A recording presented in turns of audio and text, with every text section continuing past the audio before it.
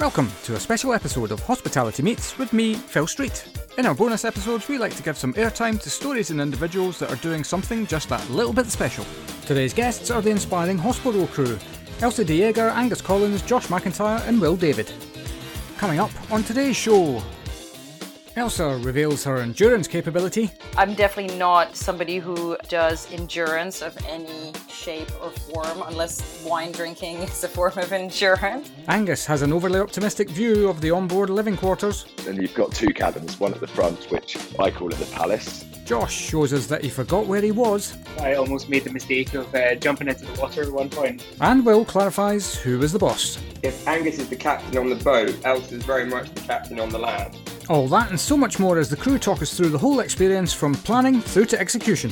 It's a phenomenal story of adversity and positivity, and I for one have nothing but incredible admiration for all involved, and all for a wonderful cause, Hospitality Action. Please share this inspiring story as far as you can, and if you're able, donate and help raise the profile of this amazing charity who's got all of our backs when we need it the most. Enjoy. Hello and welcome to a very, very special episode of Hospitality Meets with me, Phil Street. And oh my giddy aunt, am I a little excited about today's guests. We've got not one, not two, not even three. We've four shiny guests as we welcome the crew of Hospital Row, which was a 250-kilometre row up the west coast of Scotland over 72 continuous hours. That is the wonderful humans that are Elsa De Jager, Angus Collins, Josh McIntyre, and Will David. Welcome to the show.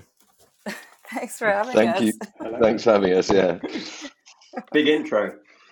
Yeah, well, that's a big event that needs some lofty kind of intros like that. So I just take my hat off to you guys. I actually meant to say a big salty sea dog welcome, but I completely missed that off because I was that excited. How are you all anyway? Recovering still. 100% recovering. It's been 2 weeks and I'm still utterly broken, personally.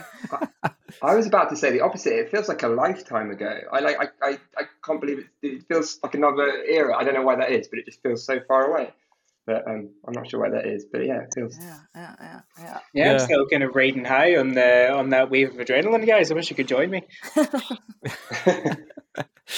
And Angus, you're off to do something even more insane, as I understand it.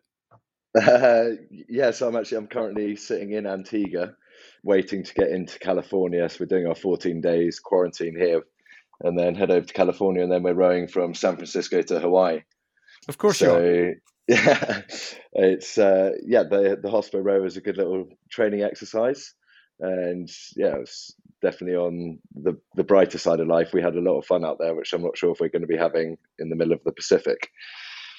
Yeah, it totally makes our row sound really like crap now. Like you just right at the beginning of the podcast made our endeavor like really small. Yeah, do you want me to turn the microphone off and we'll start that's it. again? Angus is done talking. No. Get rid of him. So if we can take it one by one, just give us a little introduction as to who you all are. Elsa, obviously, you and I have well, actually, we've never met, but we have actually done 2 chats before this. You're a previous guest and friend of the show, but just let everybody know what you're up to these days. Yeah, absolutely. So at the moment, I am people and culture director for a new group of hotels called Guest House Hotels, which amazingly is launching on Monday. So it's really exciting. May 17th, with the reopening of indoor hospitality, we open our first hotel in Bath, and we have a second one in York and a third one in Brighton. So it's really exciting, really busy. And yeah, I've been in hospitality forever and a day. I've done pretty much everything, from KP to manager to bartender to all of it. So I'm definitely a hospitality veteran. For sure, absolutely. And as I say, a very good friend of the show, and I really appreciate that. Josh, where are you and what are you up to? I'm Josh. Yeah, I work for Caravan Restaurants based in London. Been down here for about 6 years now. So I'm the head of bars for the group, so oversee all of the beverage program, hiring, training of all the teams, and get to do all the fun stuff, which I really enjoy and love. I've been working in hospitality for about 13 years now. And it's just been a beautiful journey all over this time. Fantastic. And Will, where are you and what are you up to? Hospitality-wise, I met Elsa actually in my first job in hospitality at Kettner's, which is quite funny because I've just moved into a new offices in Soho, just down the road from Kettner's, where we both met. But I'm no longer in hospitality. I'm actually now in the sports space. Originally, I was running a sports travel business, which was not recent year and a half, probably not the best space to be in. It's been a challenging year and a bit. But now I've kind of pivoted to a sports scheduling website, sports information website called Fixture Calendar.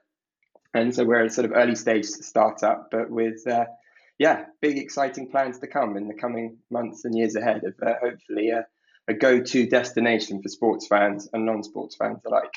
Fantastic. And don't worry about the fact that you're not in hospitality anymore. I mean, genuinely speaking, if somebody has walked past a pub once, then that's a good enough connection to this show. Well, it's so interesting. I've been back at this new office we just moved into in Soho. It's just all the memories from my hospitality career have flooding back, and they're very, very happy memories. Definitely the best job I've ever had was my time in hospitality by far. Come back in. It's making me question, what am I doing? I should go back. What am I trying to be doing tech and sports? Yeah, absolutely. And Angus, you clearly don't have a regular job because you're always off gallivanting doing challenges. Yeah, similar to Will in that I have worked in hospitality in the past while I was at university running bars and restaurants, but now I'm in the adventure ultra endurance space, and I actually run the Great Pacific Race, which is an ocean rowing race going from California to Hawaii that I'm competing in this year. But yeah, by and large, I try and stay on the water for as long as possible. Most of my income and job is from training people to cross oceans, and used to work in the boat building space as well. So the boats that 90% of these people that are rowing cross oceans in, I used to build, and actually the boat that we did this expedition in up the west coast of Scotland was one that I built. Moved away from that now and moving more into the event space. Right. So how do you all know each other? Obviously, there's a couple of obvious connections here, but how did you all kind of come together to make this happen? So I'm sort of the glue that holds this team together in terms of who. The figurehead. So I guess in order, I met Will first when him and I worked at Kettner's, as he mentioned. I don't know what year was it? 2010, wasn't it? Goodness me. 2010, I think. Yeah, 2010. You came in late 2010. Mm-hmm. Yeah, absolutely. So that's Will and I have been really close friends since then, and then a few years later, I met Josh. Obviously, we worked at Caravan together for 2018-19, best part of that. And then I met Angus, interestingly, when I did a executive course at Columbia Business School in 2019. And he was actually with one of his teammates, Jason. They were sort of doing a speech on, the power of aligned teams and talking about their, obviously incredible adventures crossing oceans and such. And that's how him and I met. And then, it was basically, the whole reason for coming up with this, with this row was, I was so fascinated with what Angus did. And the fact that he had not just done these adventures, but really effectively did this for a living. And I'm definitely not somebody who does endurance of any shape or form, unless wine drinking is a form of endurance. I've never done anything. I've never done anything to challenge my fitness. I've never run, a marathon or even a 5K run. I've never competed in anything. I wasn't particularly good at sports at school. Come on, Elsa. No, true story. But I was absolutely fascinated by what Angus was doing. And I thought I'm never going to be able to do what he does in terms of crossing an ocean, but I'd had a real desire to sort of understand what your body goes through and what your mind goes through, especially because he does it for like weeks at a time. And I don't like when there's something I don't understand. I'm like, I need to kind of get into it to really grasp what it's like. So Yeah. Originally, funnily enough, the idea was that we were going to go, I asked Angus, where can we do a sort of 3-day row, so that I push myself, like, what's the right amount of time? And, Angus said about 3 days is like a good amount of, like, so that you can really understand like how difficult it is, but it, not too long either. And originally we thought, let's do a 3-day row. And Angus said, well, why don't we do it in Spain? So originally the route was never going to be in Scotland. It was going to be from, where was it from again, Angus, and to? Valencia to Palma. So mainland Spain into the Balearics, which is a route that I've rode a few times, and it's absolutely beautiful, lovely and warm. Very different to what we experienced up in Scotland.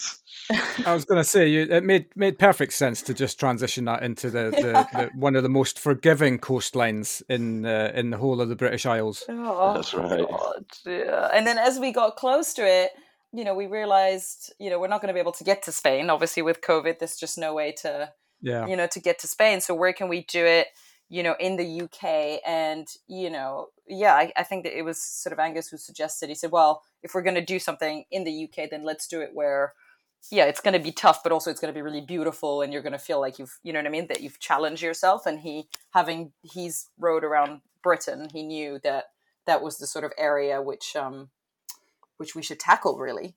And actually, I have to say, all of us were absolutely amazed by the beauty of the coastline and the color of the water. I had no idea that Scotland had that colored water. It was just the most extraordinary thing. And that we saw dolphins. I didn't know that there were dolphins around. It's just amazing. Yeah, well, as somebody who grew up on the Western Isles of Scotland, the beaches, when the sun is out, they look like the Caribbean. Yeah. Regrettably, the sun fails to come out more often than not, so you don't get to see the best of it all the time. But it's one of the most beautiful parts of the world. Absolutely. I probably would say that, but anyway. No, I think that too, Phil. It was deceptive. I almost made the mistake of jumping into the water at one point because it was really crystal clear and there was a white sandy beach in front of us. Yeah, that would have been a grave error of judgment. It sure would have. Thankfully, the skipper talked me out of it, so him to thank for that. Yeah. That's a good segue, actually. You had recruited a skipper as well, as I understand it. So there was the four of you doing the grunt work, and then somebody kind of keeping you on the straight and narrow from a safety perspective. No, that is a lie. It's a lie. Angus, you tell him. Yeah, so Angus is the captain. Yeah, I was skipper. Unfortunately, Will and I were actually training together about 3 weeks before the row, and I essentially slipped a disc in my back. So we went from 4 rowers with me skippering to me basically being the person on the boat who just tells them what to do, and I could just sit back and relax. Right. So I was in charge of kind of the nav, the safety, and making sure that the guys would get back home safe, and then did very minimal rowing. So I can't really take any credit for this at all. It's really down to these 3 heroes that pulled the oars the whole way around Mull that got us to the finish line. Where was the call? Pretty tough that the person stepped in. It's tough that the person that got the injury is the professional. For the other 3, if one of us to go down, it wouldn't have been a big deal. But to lose Angus, it was couldn't have been worse. The person to lose from the. I feel like he did that on purpose just to test you psychologically. Absolutely. Objective achieved. Yeah.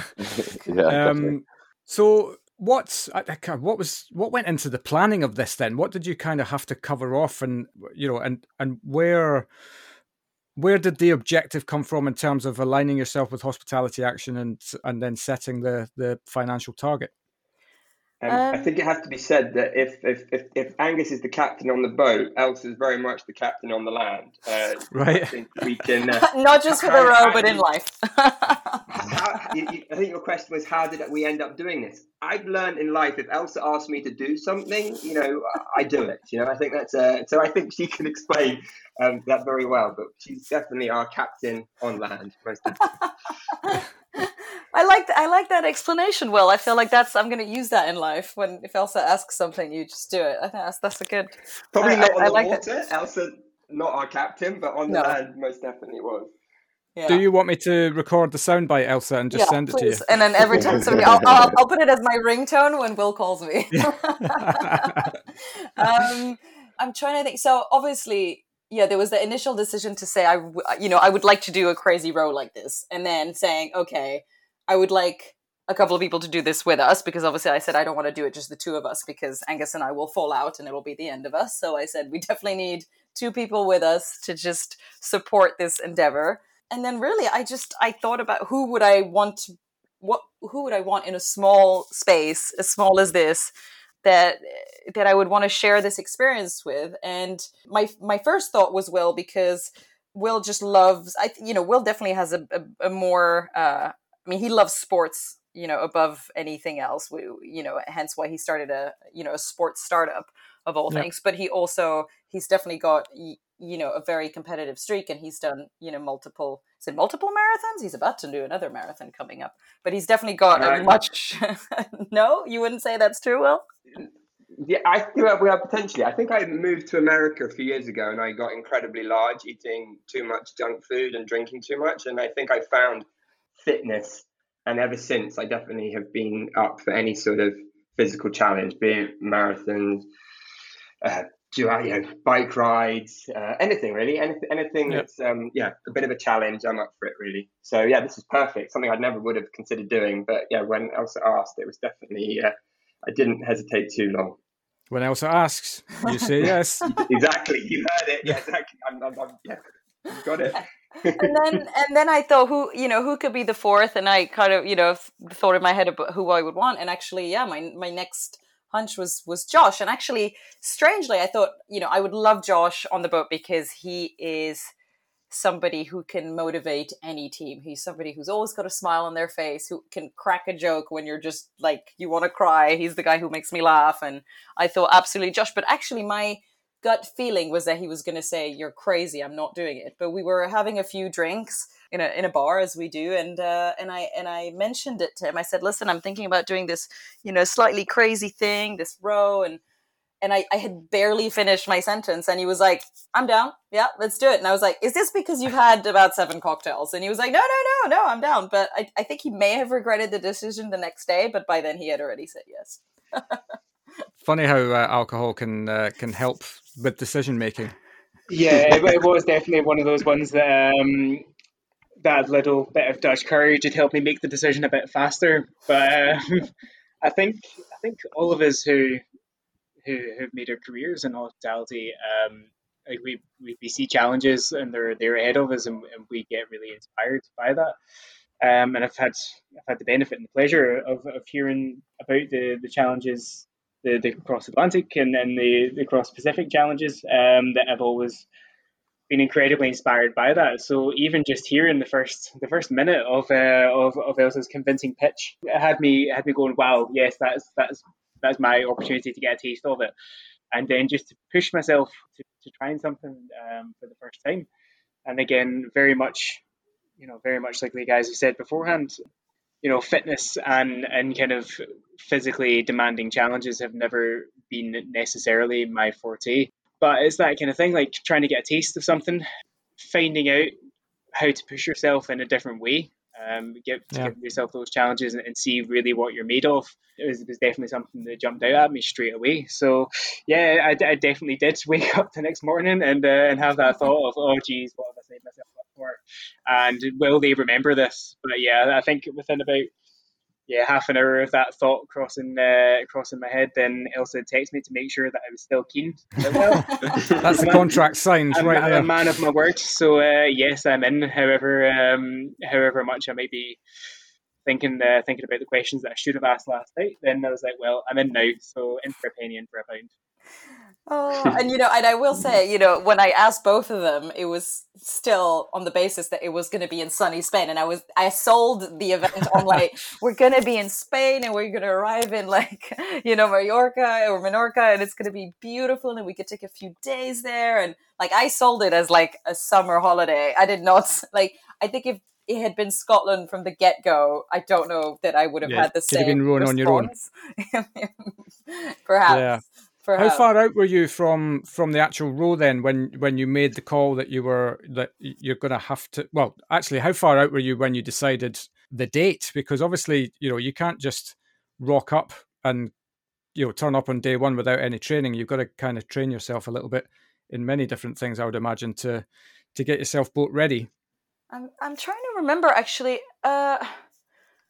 I try to remember the timeline because of COVID and it was things in between the two and lockdowns, wasn't it? That we came up with the idea. I feel like that kind of November time. October, November.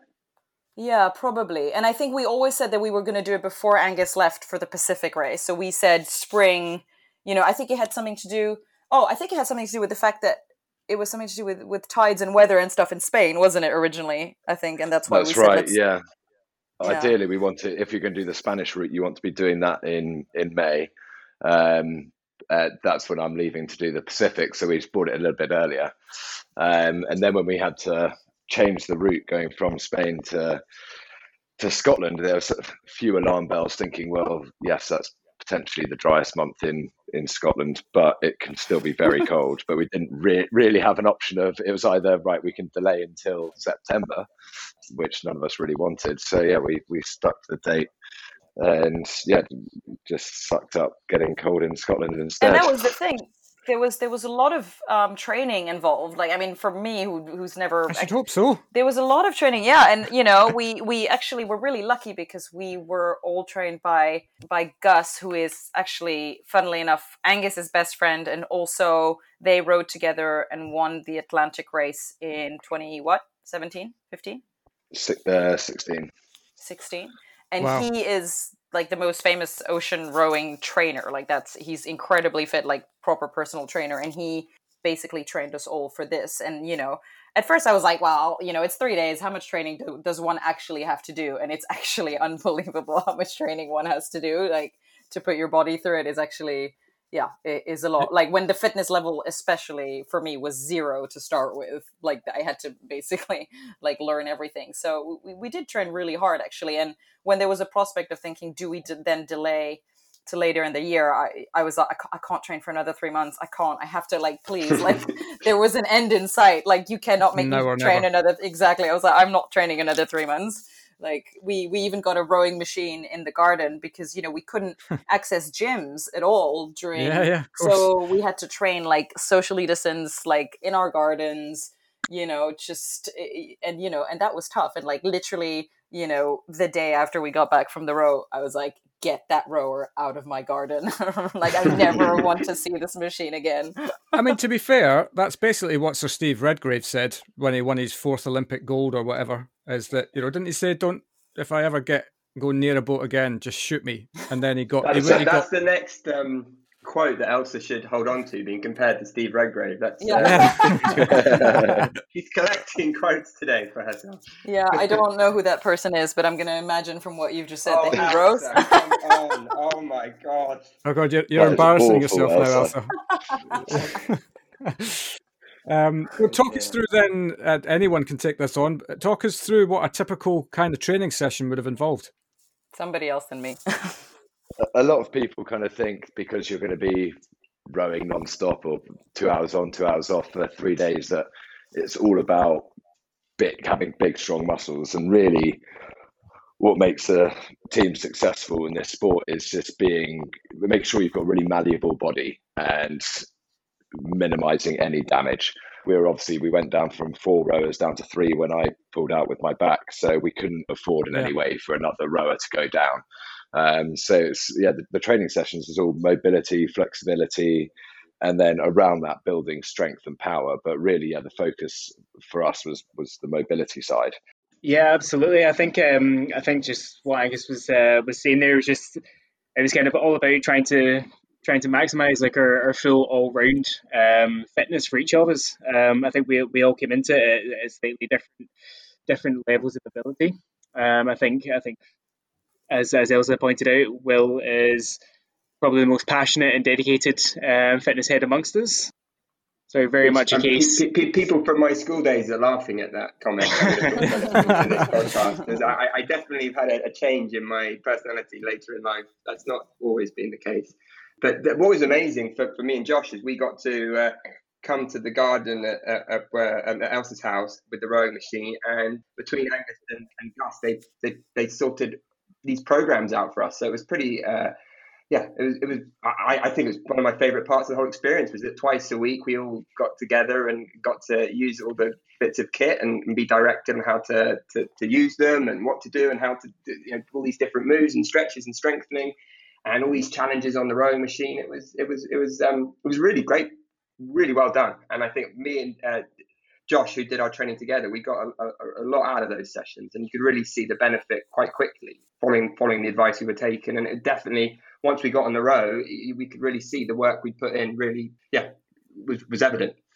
Yeah, because speed is not the objective here, is it? It's about completion rather than obviously you've got to get round where you're trying to get round it within the 72 hours, but it is just about making sure that you're there and you can turn up. Yeah, and it's really, I mean, there is obviously the physical aspect is the hardest, but there's a huge mental strength that you need to have to keep going, because I mean, we were lucky in the sense that we actually had 3 days of sunshine. We had really beautiful weather, which, was, unbelievably lucky, but it was about between 2 and 8 degrees. So it was genuinely just freezing, especially for the night shifts. And, as Angus was saying, usually when they do the big crossings of the Atlantic and Pacific and such, their shift pattern is, 2 people on, 2 people off, and every 2 hours. So 2 hours on, 2 hours off, 24 hours a day, the entire crossing.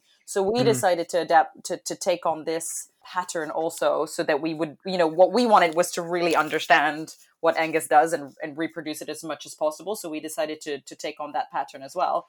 But after about 24 hours, I had to change my shift pattern to 1 hour on, 1 hour off, because I couldn't, my body started completely failing after the first 24 hours and I couldn't get through a 2-hour shift. So I changed it to 1 on, 1 off, which was better for me, definitely was the right decision, because it meant that I could keep going. But the problem is when you have your 1 hour off, you don't have time to really rest. You barely have time to eat. You definitely don't have time to sleep. So so it's got its own challenges. I was really frustrated that I couldn't get through a 2-hour shift towards the end, but it's just, especially at night, it's so ice cold, and your body, seizes up, and it makes just the muscular pain, even worse. And that was, it's definitely to keep going when it's 3 o'clock in the morning and it's pitch dark and it's freezing and you just can't warm up, and you have to get on the oars is unbelievably difficult. I thought that was, it was very, very hard. Yeah, it was definitely an interesting detail that I don't know if Angus kept it from us, but when you start drilling down to his past experience, you start learning that actually the Atlantic is quite warm most of the way. And then he's done the Indian Ocean, it's quite warm. He's about to go to Hawaii, quite warm. He failed to tell us when we did our training weekend in Essex that it was 0 degrees. And on this one, Elsa's saying it's 2 degrees, but geez, it felt minus sometimes. But this was really cold. And you turn out that these rowing events that these serious guys do, they don't do it in cold places. And there we've only done it in cold places. So I think that detail was definitely, probably kept from us slightly. Just how tough rowing in the cold is, as Elsa has explained very well. Like, it was really difficult. The coldness is, I think it's the biggest detail. I think that's when it gets into your bones, the cold, and then you get your 2-hour break in a typical 2 hour and off, is you go into your cabin, but there's no heaters or anything, so it's actually cold in there. So your off time, you're cold as well. So just getting warm is really, really, really the hardest challenge, both for our training. We did a training weekend, and on the real thing. I think the coldness is definitely the hardest detail from my perspective. Yeah. Yeah, well, I was going to ask you about that in terms of the makeup of the boat itself. What are we actually dealing with here? I mean, I've obviously seen pictures, and I've seen a lot of endurance rowing on telly and things like that. But just talk us through what you're kind of living in for 72 hours. I'll probably take this on. So these are the 9-meter boats, and you've got 2 cabins, one at the front, which I call it the Palace. And in there, you don't have any electrics, and there's no navigation equipment. It's just a bed. You're looking probably 4 foot wide maximum. and you can't sit up straight in it really. So yeah, it's essentially a large coffin. And then in the stern cabin, you've got all the navigation equipment and the power anchor and everything that you kind of need to for the safety side. And again, that similar kind of size. Elsa and I, well, whenever she needed a sleep, she would kick me out of the cabin because it was basically impossible for us to both be in the cabin. And then yeah, three rowing positions out on the deck, and yeah, that's pretty much it. It's a very flat bottom boat. But really, the whole aim of when we're designing these boats is trying to make something as small as possible, as light as possible, that's going to get you across these oceans as quickly as possible. And comfort isn't really taken into account. People who are signing up for these kind of rows are normally interested in just getting across as quickly as possible and then enjoying the comfort when they get into Antigua or Hawaii.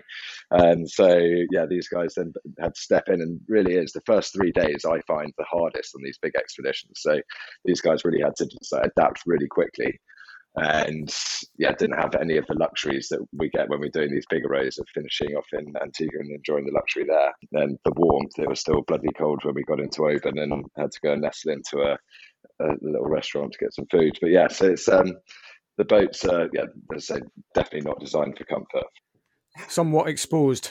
Yeah, somewhat exposed. I think that was definitely the eye-opening thing as well. Is you know, I'm pretty petite as a person. I can pretty much fit in any size compartment. But just being in the cabin, with Angus, you're completely squished. It is so small. There's nowhere to put your legs, your head. You're just compacted into this tiny space. And it made me realize, like, when they do these big crossings, it's like it's 4 massive guys. And if ever there's a storm or anything and they all need to go into the cabins, which does happen, I said, how do you fit in this? Like, it is awful. You cannot move. You've definitely got to get on well with each other. Yeah. And, it's definitely, I think we're definitely all a lot closer now in terms of our friendship, to say the least. Not least because we were in close proximity, but, one of the lovely logistics of being on these boats, and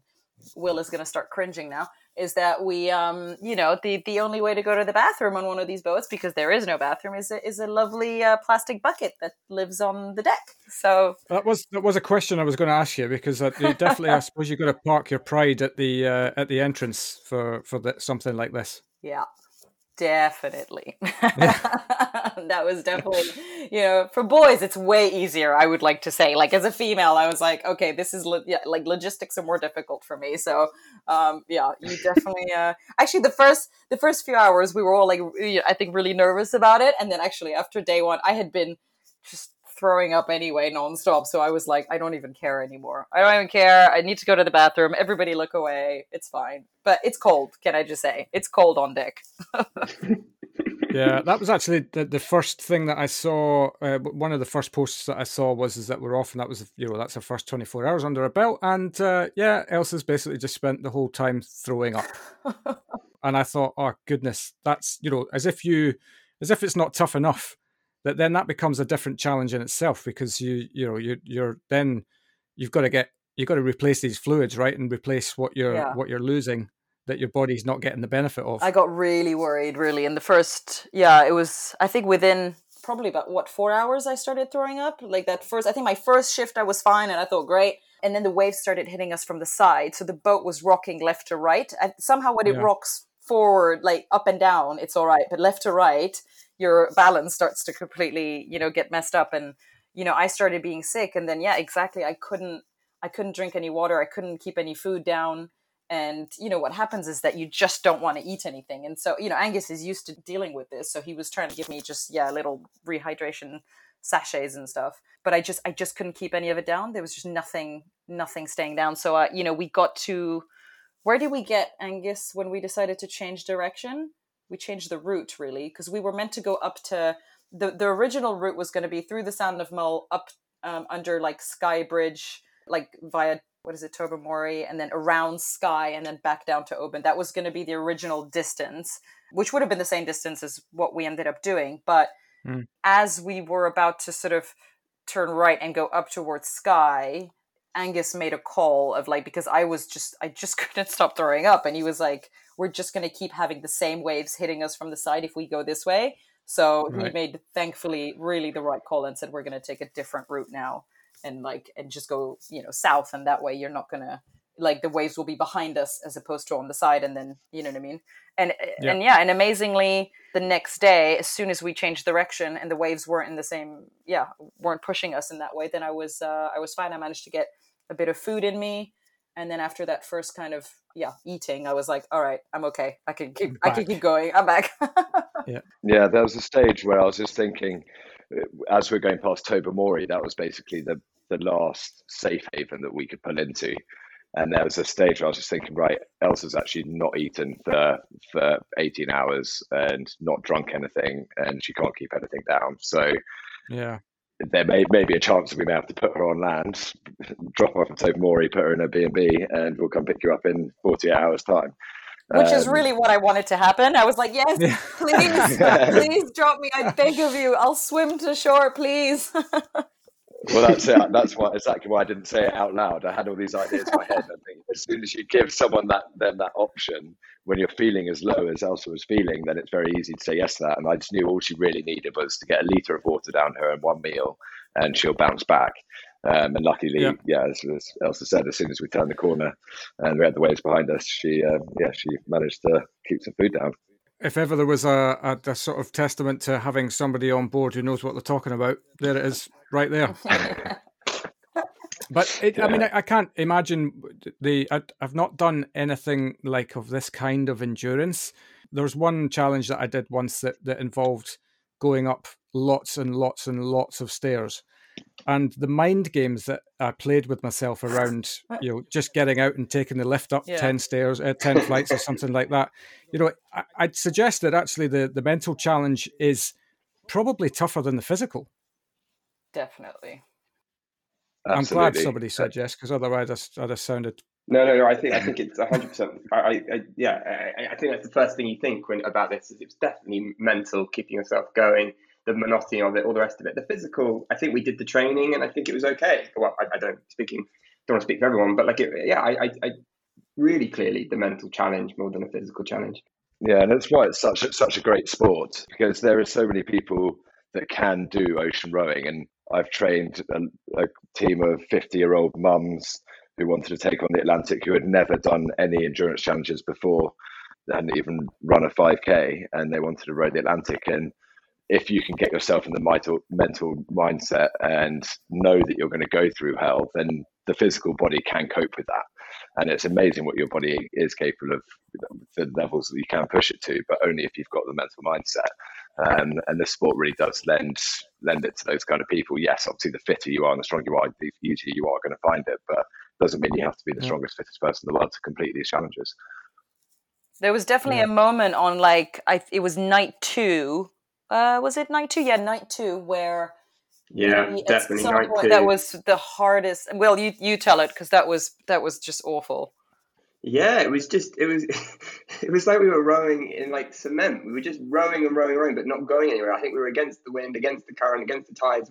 It was just, we weren't moving anywhere. And then you look to your right, there was like a light on the land, and it just wasn't moving. And I remember me and Josh, we kind of flipped. So I was saying, Josh, how's the shift? And I kind of looked where we were, and I thought, I'm sure this looks familiar from where I was. You were 2 hours ago. Have you guys been doing anything type thing? And I did my 2 hours. And the same thing happened. We didn't move anywhere. And he came out and he's like, what? We're still here. And it was just the most bizarre thing that we just didn't go anywhere in, I think, probably 6 hours. I think it was sort of 3 2-hour shifts, just pretty static. And that's so demoralizing, because you're just like, we're just rowing to stay still. Very, very tough. And we did really want to do that distance. So, it's really depressing, because you see, you've got this little dial that just shows you what speed you're going at, and if you stop rowing for once, if you take your hands off the oars to have a sip of water, you literally move backwards, like it pushes you. So you're just like, oh my god, like I'm not. And that one light was just the most upsetting thing. I was like, don't look to the right, but every time you look and it's not moved, and you're like, oh my god, I'm not moving. laughing at us. It felt like it was taunting. And I was like, you're not moving anywhere. This is my perfect moment to convince them to stop early. So I was like, Will, don't you think that we should stop? And then I had my next shift with Josh. Josh, I think we should stop, right? Don't you agree? Look, this light is not moving. And I swear I almost broke them. But they were like, no, we're going to keep going. They were way stronger than me. 100% if I had been in charge of this endeavor, we would have stopped after the first day. Definitely. That's that little that devil that sits on the shoulder, isn't it? The one that tells you you've got one on one shoulder that says, no, keep going. And the other one going, look how lovely it would be if you just stopped it now. But, it was a real testament to the encouragement that we got while we were in the water. We got just hundreds of messages and to me, the moment where I, had this real burst of like, wait, I do need to finish this was actually, there's the executive chef at Caravan, a guy called Matt, who is just amazing, Matt Burgess. And he sent us a video. It was like the beginning of day 3 and we had just had that horrible night. And I received a video on my phone that had this very intermittent signal. And he took a video in the kitchen with all the chefs and KPs and like the whole kitchen team. And he's like, Elsa, we're in the middle of brunch service on a Saturday. It's like, it's crazy, but we just wanted to say, keep going. We love you. We love that you guys are doing this for Hospitality Action, and all of them are waving. And I just thought, oh my God, like that was the moment for me where I was like, we have to finish this. Like we have to keep going. And it was such a beautiful moment. And, I obviously burst into tears because I was exhausted and, and emotional.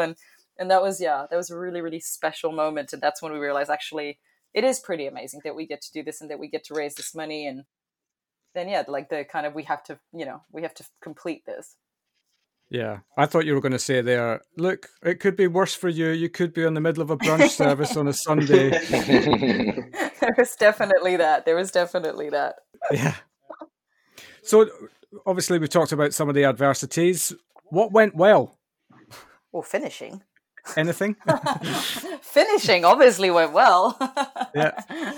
The huge thing for us that we weren't really expecting is the fundraising side of it. Only 5 days before when we left, we set ourselves a target of raising 10 grand for Hospitality Action, and 5 days before we were still on £5,000. We're thinking, we're gonna basically have spent more money than we're going to raise for a charity for this. And then from day one we just started seeing some pretty big donations and a lot of people coming in, so that was massive. When we were on the end of day 2, we kind of hit our target, I think it was, and then it was like, right, now let's aim for 11 grand, let's aim for 12 grand, and that's massive for a 3-day expedition.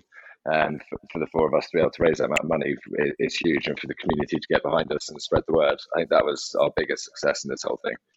Yeah, it definitely felt like there was an absolute surge. Like it's almost like the internet went, oh, it is tough. Yes. All right, here's some money. I think Elsa's social media, when we did have reception, I think there was a couple of videos when I think she was very clear on how it was going, and people could actually see how hard it was, and Elsa communicates fantastically, and people could really see what a challenge it was. And it was like a boom. It just we couldn't believe how when we were going in and out of reception, when we were checking again, just how many donations had happened over that sort of second day. It was amazing. It really was. Yeah. And then we just had these beautiful moments of just stopping and looking at the beauty of where we were, and obviously just seeing a pod of dolphins was pretty incredible. Like that was something I didn't expect. And lots of seals. Seals just love to pop their heads out when you're sitting on the bucket. Can I just say that was a recurring theme? Nosy swines. They've got to know what's going on. Big fear of missing out. The seals were fascinated by us. I felt like they were always popping up, weren't they? It was very. Yeah, they'd be going, what the hell is that? But it was, and just the conversations, like it's lovely. It's such a. Yeah, we just had lovely chats up there, and I think we're definitely, the 4 of us will always have an amazing bond. Having we did before, but just having done this together has been really amazing. I'm really glad that I'm obviously an expert at putting teams together, because it worked so well. Nobody argued or anything. It went well. We're all still friends. Yeah. I'd be remiss to miss out. My personal highlight was have to thank Angus for this, is I'm a massive NFL football fan, and we were rowing during the NFL draft, which is pretty niche probably for your listeners, but it's a big deal. And he managed to get his speaker working, and we had the burst of 4G to get reception. So I was rowing in the middle of the night as my team, the San Francisco 49ers, made their pick. I think I'm probably globally no American football fan was in the middle of nowhere listening to the NFL draft at 2:00 in the morning. So I will always remember that moment quite clearly. This was when I was puking. Your highlight. Well, no, obviously, after the Dolphins and the donations, I'm going to remember my NFL moment on the waters of Scotland. Yeah, definitely. That's well, I guess in your deepest, darkest moments, you cling on to any moment of joy, I suppose. Yeah, exactly. I actually wasn't taking the mickey. That was a genuinely positive comment. Josh, did you have any? Probably something that Elsa hated the most was the fact that me, Josh, and Will are all pretty big sports fans. So we were talking about sports the whole way around, and Elsa was just like, "Guys, I'm already throwing up. Can you stop talking about sport?" Honestly, I was like, seriously, we have to talk about something else. Like it's like I am living the sport right now. I don't need to hear about the sports on top of it. And literally, that's the only thing they spoke about for 3 days. I thought that's it. I'm out. But it was a great, it felt like, I feel like 2020 and stuff has been so tough, and it feels like an amazing. It's hard to say that that anybody's achieved massive things in 2020 and at least the start of 2021. And for us, it definitely feels like this amazing thing that we can say we did. Yeah. And so it's pretty special to say that we've done that. It feels like a great mountain that we climbed, so to speak. Yeah. Yeah. Do you know, absolutely. it really was an incredible experience. I think also obviously you mentioned there about 2020 and for working in the industry that we do, the biggest positive that we have is getting to work with people and be part of teams where we're all very close and have a great camaraderie, and that's something that we very much have lost out on, like everyone else in the hospitality industry over the past 18 months. So getting to take part in something like this straight through from day one of training back in January, like doing rowing sessions in the snow and kind of running for miles and miles just to try to kind of get fit, but having that kind of team bond to help kind of spur us on as well was something that was really enriching. And to be honest, like super humbling as well. Like we touched on those messages that we got on the Saturday, which was after the hardest night, and it was honestly, like we knew that we had friends and supporters that had been following it, but I think just the sheer number of people that were getting in touch with us, sending us direct messages, egging us on, and then since we've returned as well, like the number of people throughout the businesses that we all work within, friends, people that we've never met before, suppliers, people that we'd never thought would have actually had any inkling of this have been in touch to give us their biggest congratulations and let us know that they found it incredibly inspiring as well at a time when everyone's really being challenged. So it was really kind of humbling, brought everything into perspective, and I think just helped to give us all back something that we didn't know that we'd missed as much as we had over this kind of past 18 months. I felt very thankful and just very lucky to have been a part of it. Yeah, and I think it's worth saying, Elsa probably explained it better than I would, but about Hospitality Action, where the money's going, I think she's got some good examples of dealing with them, but just an incredible charity, and it's going to be really exciting passing that money across to them and knowing, what wonderful things can be done with that money. So yeah, it's really pleasing to have done it for such a great cause. Yeah, I can imagine, and that's I suppose where you come back to every time when you're having your dark moments with this, is that you just keep reminding yourself that actually you're doing something here that is for the greater good. It's something much, much bigger than yourself, and that's I would imagine that gives you that little moment extra 2% that you need just to get past that moment. And that's why in the first place I said to the boys, like, we need to be doing it for something, because I said if I'm doing it just for me and my own benefit, there's no way I'll finish it. I know that I will be halfway there and say I don't want to finish, whereas if we do it for a cause, I said, come on, it's going to be something so different. Like, who in this industry of hospitality is ever going to have rowed anything like that? And I thought, and then I can't remember who, somebody came up with, why don't we have all these hospitality and restaurants companies just like, you know, give us some prizes to give out to make sure that we get even more fundraising, which means that then we got to like, I think actually one of my favorite moments was when we decorated the boat. Like we put the stickers before we set off, and we took a step back after putting all the stickers on the boat. And I was just so, I had like actual emotional moments seeing all these brands that I love. And I, you know, and we knew somebody in each of these restaurants, and how in this year of just, that's been a catastrophe for our industry, all of them said, like, we'd love to donate a prize. We'd love to donate something for you to give back, you know, to give back to our community. Like, it was just, we were really humbled by everybody's generosity and kindness during this. You know, it's been just incredible. And actually the, you know, the really exciting part is, you know, it's kind of the gift that keeps on giving. Like this weekend, we're going to close the fundraiser, and we will be giving out all the prizes to the people who have donated. And that's going to be great because we get to then, you know, put another, you know, smile on people's faces, as well as having, you know, raised lots of money. So it's been great. Like it's really awesome. Yeah. So you're closing donations this weekend. I say this weekend, when this comes out, it will be the weekend after. If people want to donate retrospectively, I'm assuming there'll be a mechanism for them to do that. Absolutely. Yeah, there will be. I think we'll I mean, you can always donate to Hospitality Action directly. There's always a way to do it. But if they go back to I think we'll close it to the prizes, as in we'll give out the prizes to whoever's donated until the 15th. But obviously it'll still be open for donations if anybody wants to keep giving, because, you know, every cent helps these guys do good. Yeah. And well, or every penny, even. Yeah. Yeah, I was questioning that. What's going on there?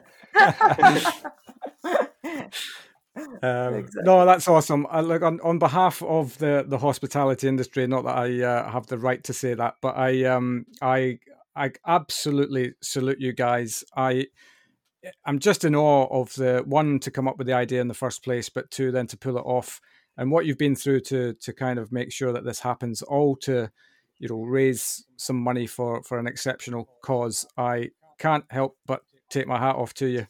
So here's to 2022, eh? Yeah. Yeah. You're joining, aren't you? You're joining the team next year's exhibition? Look, if this is going out in the public domain, absolutely not. But let's talk about it after. No, I would. It would be a privilege. I've definitely got something in me, a challenge in me. So if you need an extra pair of hands or something, then count me in. Out of the goodness of my heart, Phil, you can have my spot on the boat. Ah, that's so kind of you. No, awesome, guys. Thank you very, very much for coming on and sharing the story of Hospital. I, for one, have found it very, very interesting, and wish you all the best for the rest of the year. And Angus, I hope your back is in good nick now for the main event. Yeah, no, I've been seeing some good physios and stuff, and back's feeling good. So, yeah, I'll let you know afterwards how it went. Very good. Thanks very much, guys. Take care. Thank you. Thanks very much. Thanks, Phil. Yeah. No worries. Bye. Cheers. Cheers. Bye. Bye. And there we have it. What a wonderfully inspiring story this is, also demonstrating what is possible when you push yourself to your limits. A huge congratulations to the Hospital Row team, who went on to raise £12,370 for Hospitality Action, a quite amazing total. Please don't forget to share the story as far as you can, and I'll see you next week.